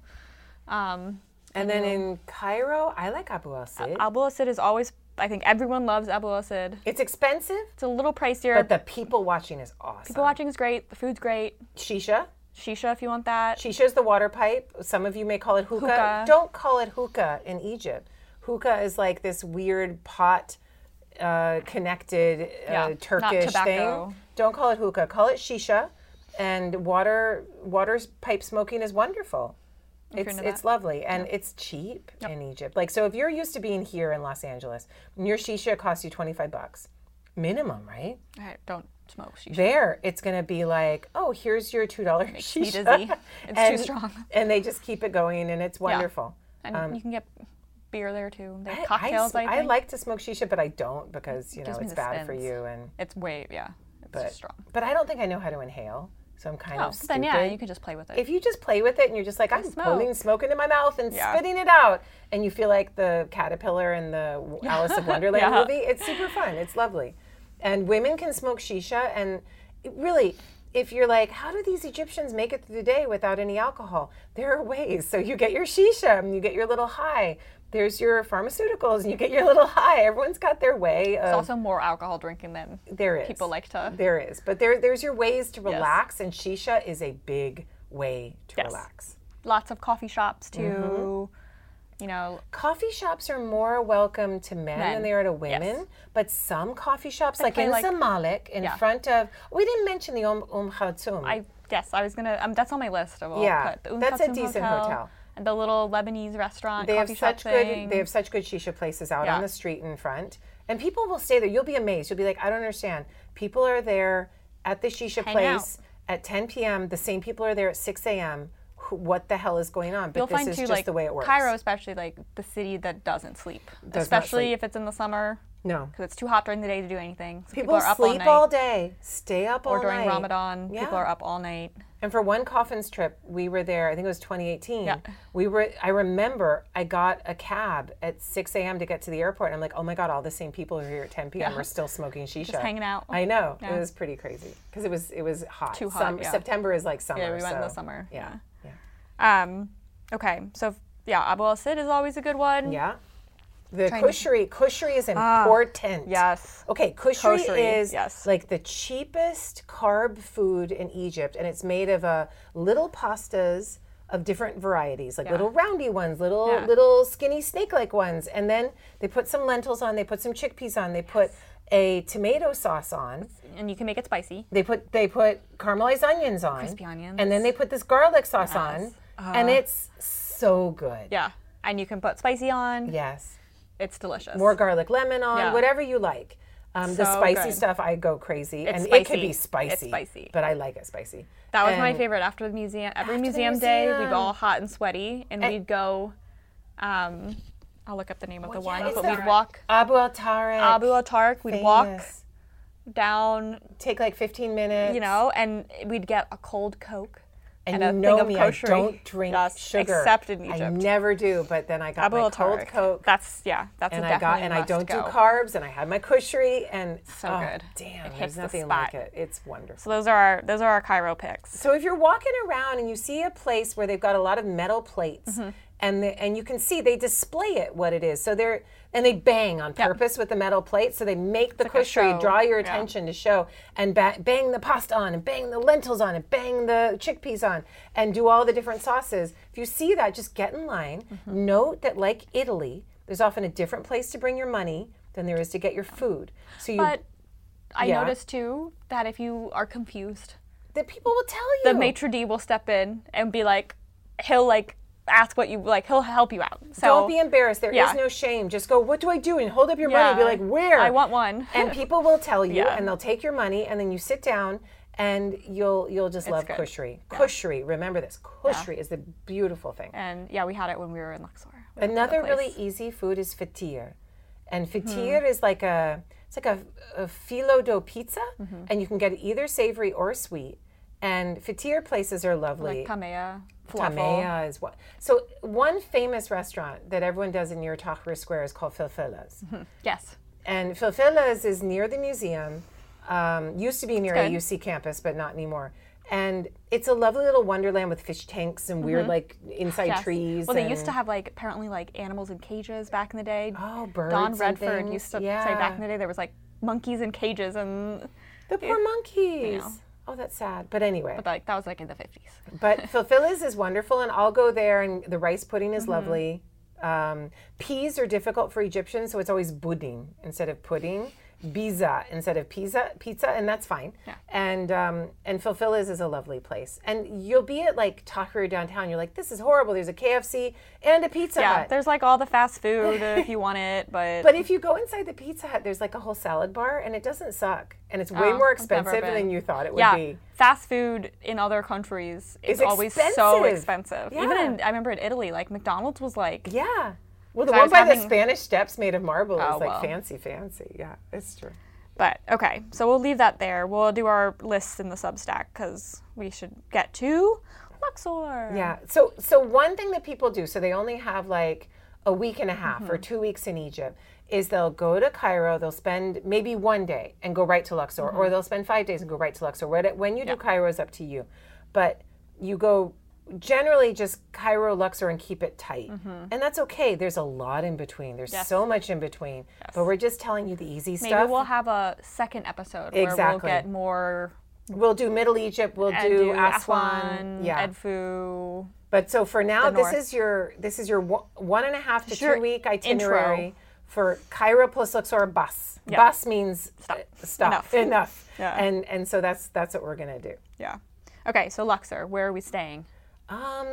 I like to stay on the West Bank. Okay, so personally. let's explain the banks. Okay, so there's East Bank, West Bank. East Bank is the city of a million people with the honking horns and Much louder. the more high rise, busy. not high rises, but like 6-story It's like buildings. it's where the city is. Yeah.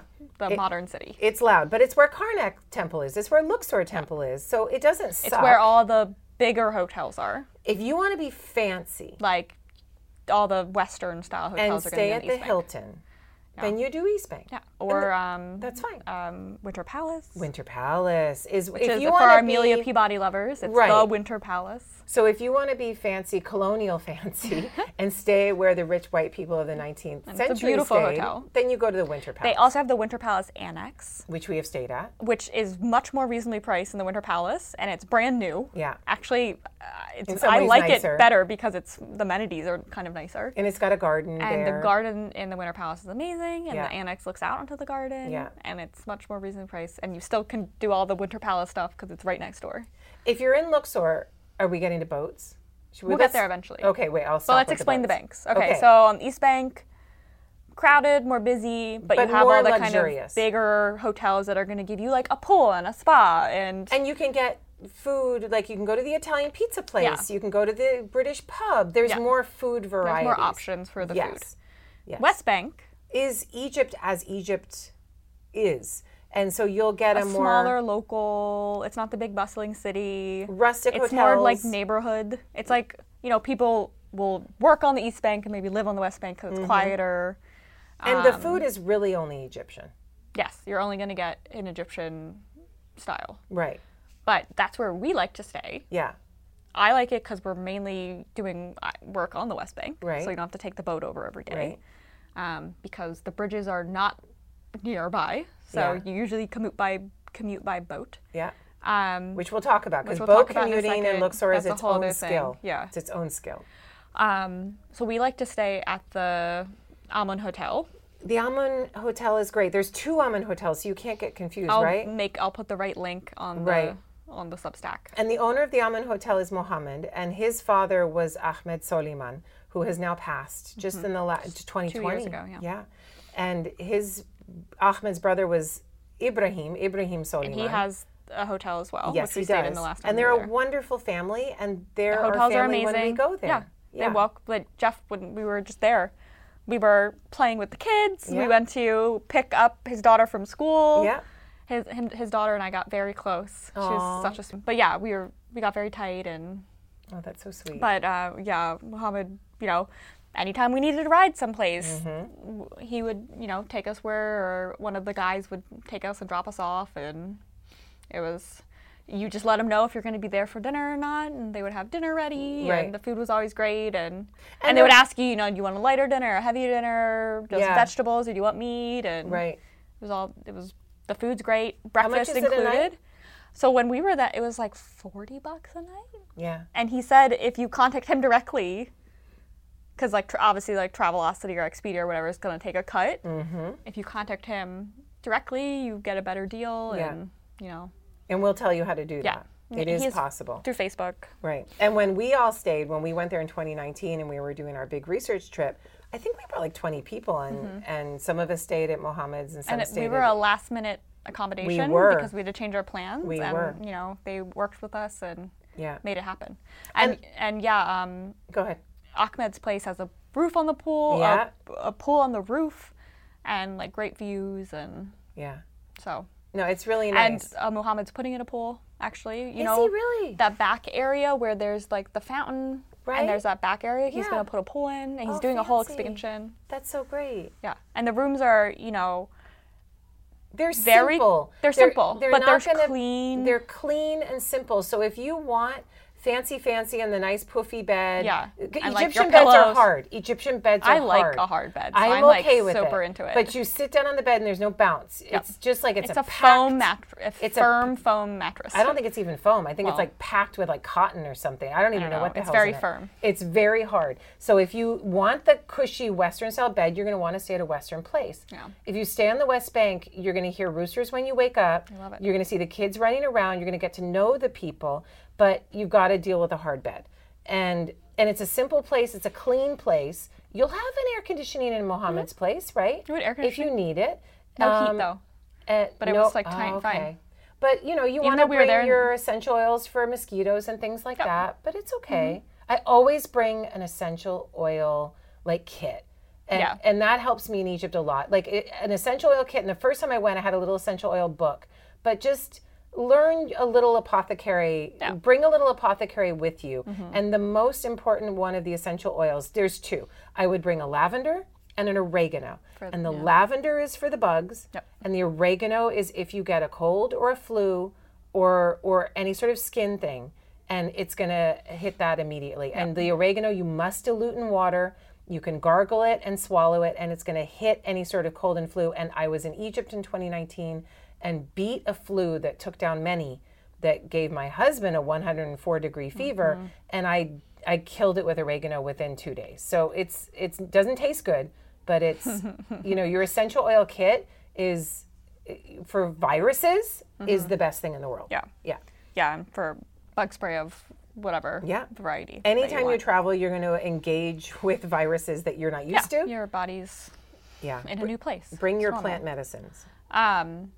So we like to stay on the West Bank and those places. You know, you develop a rapport with families and a relationship, and it doesn't feel like you're staying in a hotel. Well, the Mudira. There's a fancy place on the West Bank, fancy. But it's.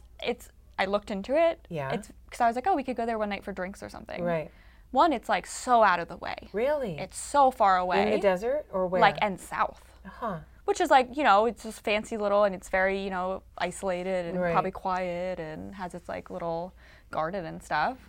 But it's like south of like Deir el-Shwayat, so south of like Malkata and stuff even. Oh, wow. Yeah. Okay. But it's beautiful, definitely pricier. But Right. again, if you want that type of experience and can afford it. And you still want to don't- be on the West Bank. I don't know anyone who stayed at it yet, so I can't vouch for it.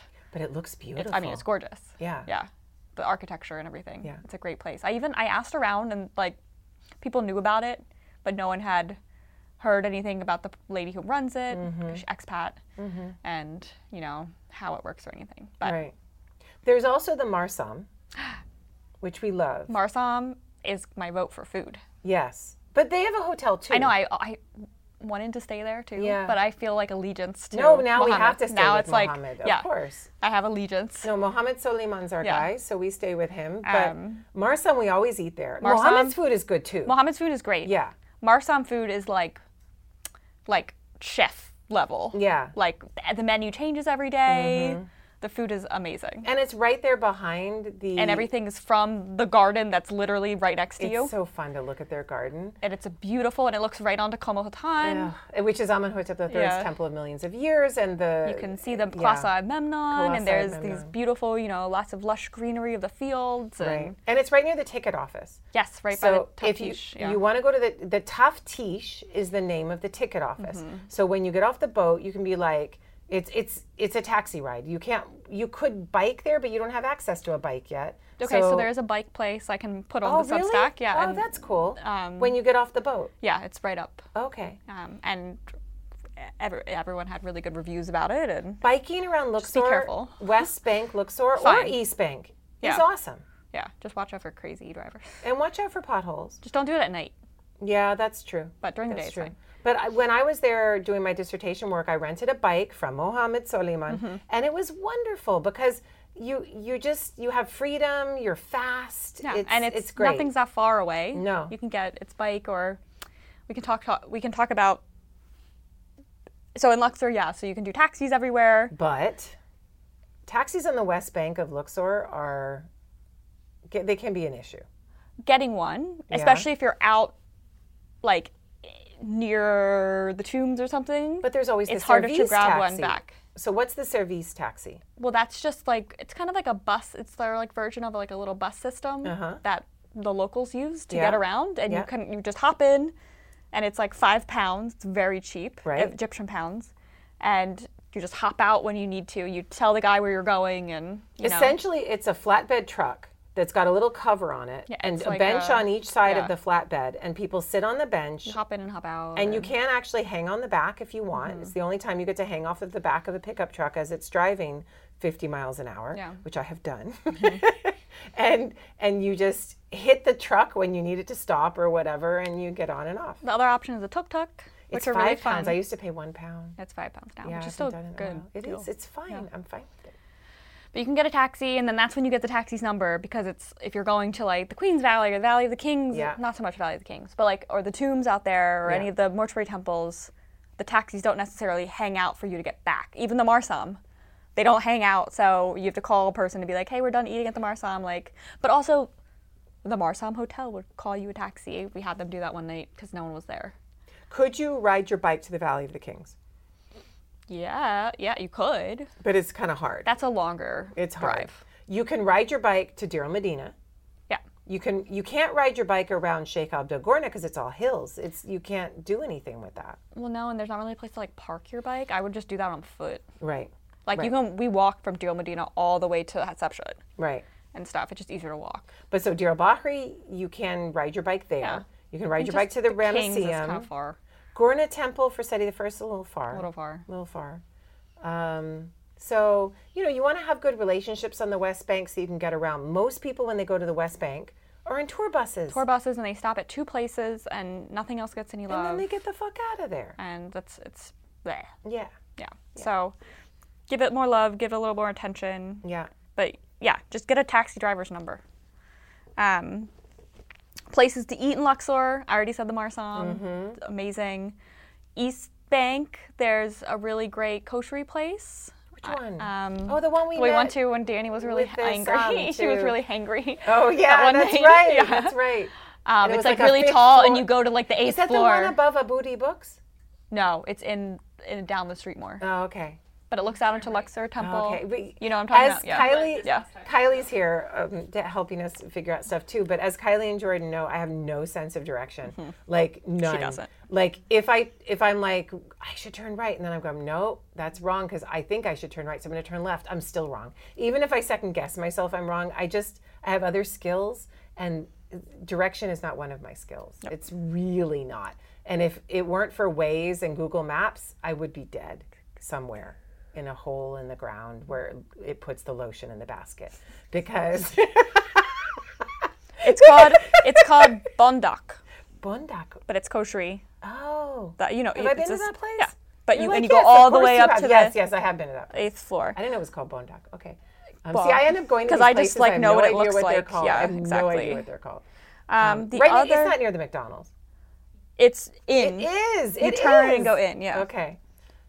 There is a McDonald's in Luxor that overlooks Luxor Temple. We apologize on behalf of Americans everywhere, but it's there. And you can go and have a Big Mac and look at Luxor Temple. So that's a thing. Behind Luxor Temple, there's all those, they're competing restaurants, which I kind of enjoy. A lot. There's a little market con. But I kind of like going up to the 3 competing restaurants and like letting them compete for you. I kind of enjoy that in a sick way. It's fun, but they're super touristy, obviously. But you know, it's all right. And you're outside, and you get to look at the temple, and may the best man win. The Nefertiti Hotel. Yeah. I've never stayed in it, but they have a rooftop cafe bar. This is East or West? East Bank. Okay. And we went there for like snacks and like juices. Yeah.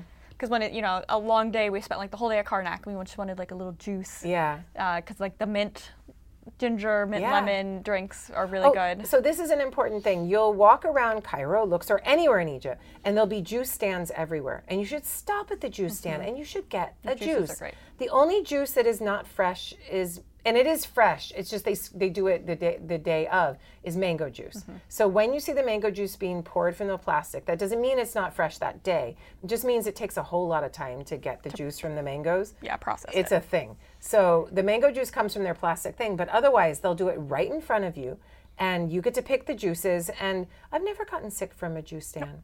It's always been very clean and lovely. No, because they don't mix it with water. The water is the problem. Yeah. Well, so on that topic. Yes. Eating in Egypt. Yeah. Okay. Let's go there. Let's go there. Okay. So you might know the old adage of like, don't eat fresh foods. Don't eat fresh fruits unless you can peel them. Don't drink the water. I don't follow this because I was a vegetarian for 22 years, so I can't. I eat all the follow vegetables. that. I eat the and vegetables. I don't get sick though. If I get a salad, I'm going to eat the salad. Oh. And so if I have a lovely. But I brush my teeth with water. I do brush my teeth with their water. And I'm like letting it, trying to get myself used to it. I mean. But I drink bottled water. I don't drink bottled water if I can. Do you know what I do? Well, you have your little filter. I go to REI and I get my little self filter and I filter it myself because there's a whole lot of water bottle. There's a lot fraud. of plastic. Yes, also that. They'll fill up the water bottle with tap water and put a seal on it, and then it's water. It's but it's going to get you sick potentially if you're not used to it. Yeah. Right. So I bring my filter from REI and I try to always have my water with me.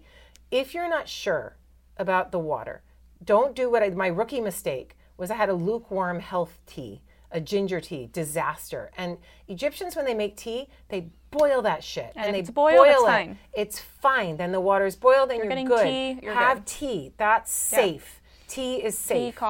Tea, coffee equals safety. Or like Coke. Because Which it's coming is why from like a Egyptians Coca-Cola are factory. drinking tea and coffee all day long.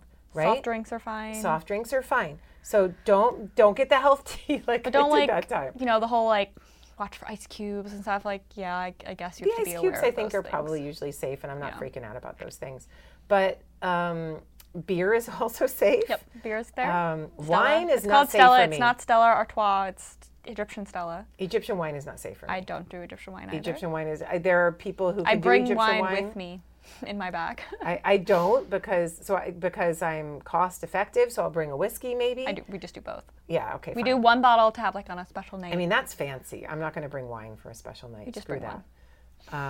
Some people do Egyptian wine and have no problem with it, and that's fine, and they like it. It Just gives what your, me certain issues. body, everyone's body's different. So I just listen am to your, the most sensitive of the bodies. Yes, listen to And your body. I get sick very easily, and once when we were staying at that hotel on the East Bank at the Winter Palace, I got super sick from a meal that we had. No one else got sick, just me, and you all went on the hot air balloon, and I wasn't there, stayed but behind. yes, I know the story. Oh, that was the 2016, before not me. 2018. Yeah, that was sad. But yeah, Yeah. but I eat the vegetables I because the produce in Egypt is fantastic. Yeah, you want a good tomato? Oh my God, It's they have beautiful. the best tomatoes. Yeah. The best fruit, Yeah, the best cucumbers. cucumbers. Yeah.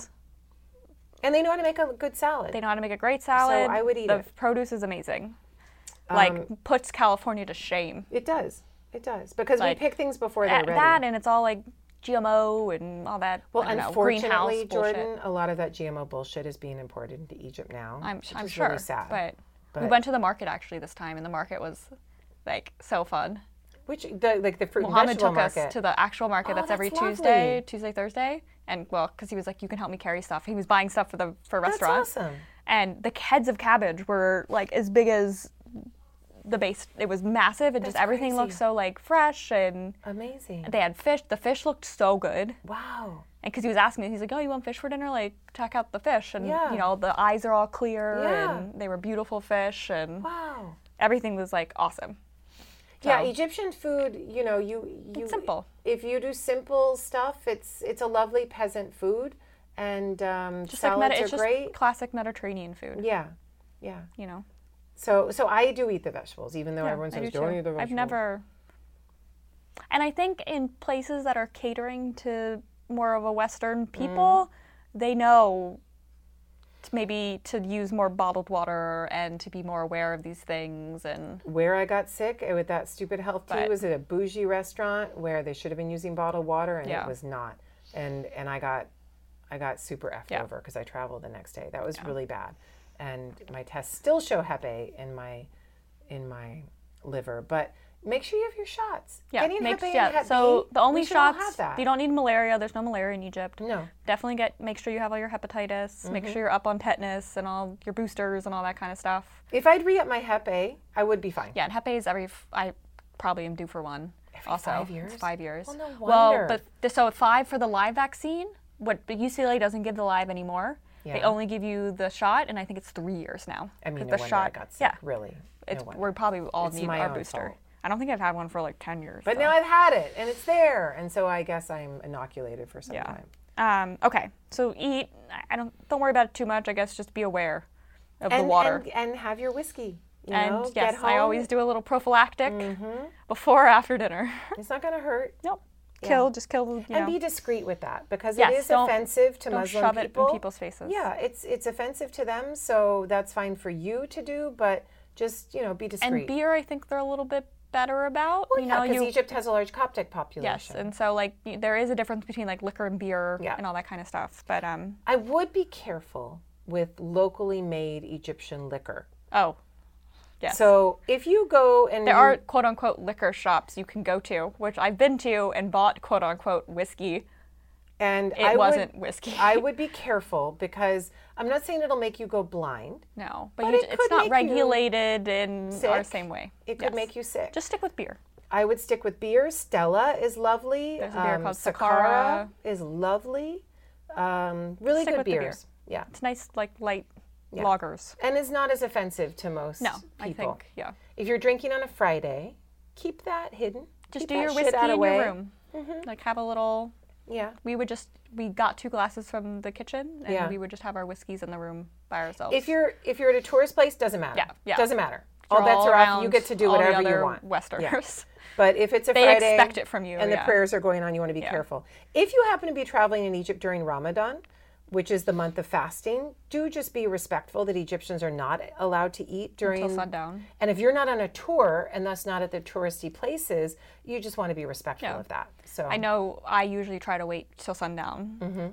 They'll serve you still if it's before because they're great. Yeah. And running their business, but I try to be polite and wait to eat until sundown too. So you're not eating in front of people who are hungry all day. Yeah. And so just be empathetic. And Ramadan always shifts. So you think, you have to look I'll miss when that. it is, and And then but you're Ramadan's like, I'm here fun for because 5 they days of party all Ramadan. and have fun all night and it's wonderful. have lots of fun celebrations. Sundown and at Ramadan, and you they're get up all invited night. to an iftar, Yeah. and you break Lots the of fast with food. people. Yeah. It's wonderful. Okay. So I'm going to leave it there for food. Okay, so We could talk about it a lot. okay, Luxor places to see. I'm going to also kind of limit us because we Yeah, could we just have to. literally go on and on. I'll do the full list in the Substack post. But we already mentioned Karnak Luxor Temple on East Bank. Right? And you don't need it like you would if you're staying in a Cairo hotel to get a day trip organized or anything like that. You can go out and come back, go out and come back. It's okay. And just get a taxi and go to Karnak. And so Karnak, Luxor Temple, Luxor Museum. Luxor Museum, people often give it a miss, and Amazing. it's a shame. And we if were you just do there, so. and it's different. There's new stuff What out. have they done? Well, they used to have the T3 statue right when you walked Yeah. in. Now it's the Tut head. Did they take him to the gem? No, the T3, she's just back. They moved some Okay, pieces good. around, and they pulled some new pieces out that maybe were taken to the gem. But they have all the other key pieces. But there was new stuff. Okay. So it was cool. Luxor Museum's wonderful. Luxor Museum's great. Yeah, so Luxor Temple, Luxor Museum. Mummification Museum. Which I went to the first time. It's It was wonderful. very Masaharta's there. Yep, it's Yeah. fun. Yep. I think that's East Bank. Well, now you can do the Avenue of the Sphinxes and walk if you so choose. How crazy. I've never done that. So we walked Karnak on it to Moot. Yeah. So you go to Moot Precinct and you can see Okay. that as well. And we looked down it and it was pretty hot. And I was like, yeah, I'm not doing that. But it makes it kind of annoying now because there's no roads over top of it. So if you want to get to the other side, you have to go all the way down around wow. Luxor Temple. And I always have my umbrella in Egypt. And Yes. people may look at me like a mad, Skin crazy, protection. tall white girl, but I do not care. I've got my umbrella, and I will Hats. foist my umbrella and Yeah, just... that's my next is we'll Yeah. go through what to wear and what other things to bring. Yes, but for the so- Sphinx Alley, I could do it with umbrella. So that's East Bank. Hatshepsut probably had an umbrella. So that's, Cairo, Karnak you could spend multiple days at, but yeah. West Bank, You what's could our spend a lifetime. places? You could spend careers at Karnak, Yes. but yes. West Bank, you obviously go Valley of the Kings, Valley of the Queens, Deir el-Medina, Deir el-Bahri, Tombs of the Nobles, and then the mortuary temples that are open. We have Medinet Habu, Komohotan. You can't really go into the temple, but you That's can the see. Colossae of Memnon. Yeah, the Colossae of Memnon, and it looks like they're working on some of A3 stuff, but you can see it from the road because it's right on the road. Seti's Mortuary Temple, It's called Gurna Temple. Gurna. What else is open over there? You said Ramesseum. You said Medinet Habu. Medinet Habu. Yeah. And each of these temples usually has a restaurant in association with it. There's cafes nearby Yeah. and stuff like this. So, you spend a couple hours there, stop at the cafe for a juice or a drink or something, and then do another one. You could probably fit a couple into a day. And when you stop at one of these cafes, you can be like, okay, we just want to feed all of us, do like 2 courses or something, and you can do it's easy. like tapas, Yeah. kind of share. Yeah, it's easy. Yeah, so, and then there's all the nobles' tombs. The nobles' tombs is probably the hardest thing to do on your own. Yes, which is why I have a friend. Right. Yeah. Because you want somebody to help you know, oh, that one's up here, that one's over They here and plan. around. So if you go to the parking lot, Yeah. there's There's a parking lot for the tombs of the nobles. Huh. right at near kind of Akoka, like right by that hill. There's a parking lot, and if you go there first, there's guys that hang out, and you can pick up a guide, Okay. and then A guide meaning a guide, man. a guide, no, a guide, like someone not to take you around. Yeah, a person, a man. Yeah, a person. Yes. So you buy your tickets over at the Taptish, but then Right. you have to drive to the office, to the parking lot, and you pick up a guide. Right. And then he'll say, how long do you have here? what tombs did you buy for? Right. And then he'll plan out the route, because some are more uphill, so you start at the farthest ones and then like work your way back. Which makes me think really what everyone should do who's listening to this wants to go to Egypt. You spend a week in Cairo, you buy your Giza pass, and you spend a week in Luxor, you buy your Luxor pass, and you're done. You don't have to worry about tickets every time. Yep. Okay, well, so that's the end of part 1. We don't want to overload y'all. So much information. I think that was probably like 2.5 hours, so we could keep talking. We still want to cover what to wear, what to bring. Oh, I have things about what to bring. So we're going to do a part 2, and maybe a part 3 even, with like other places we want to, possibly visit, other places say that we didn't cover for Cairo and Luxor. Middle Egypt, Aswan, Alexandria. Yeah.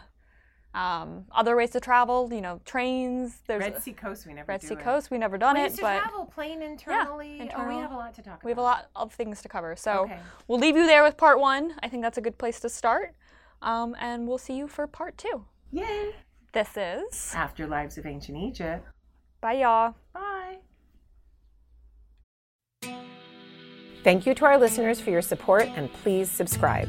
It's a big deal with all the platforms, so subscribe. If you enjoyed the show, share it with all your friends, and most importantly, leave us a 5-star review. It really helps with all those aforementioned platforms. Send all those ancient world questions and topic suggestions for future episodes to karacooney@gmail.com.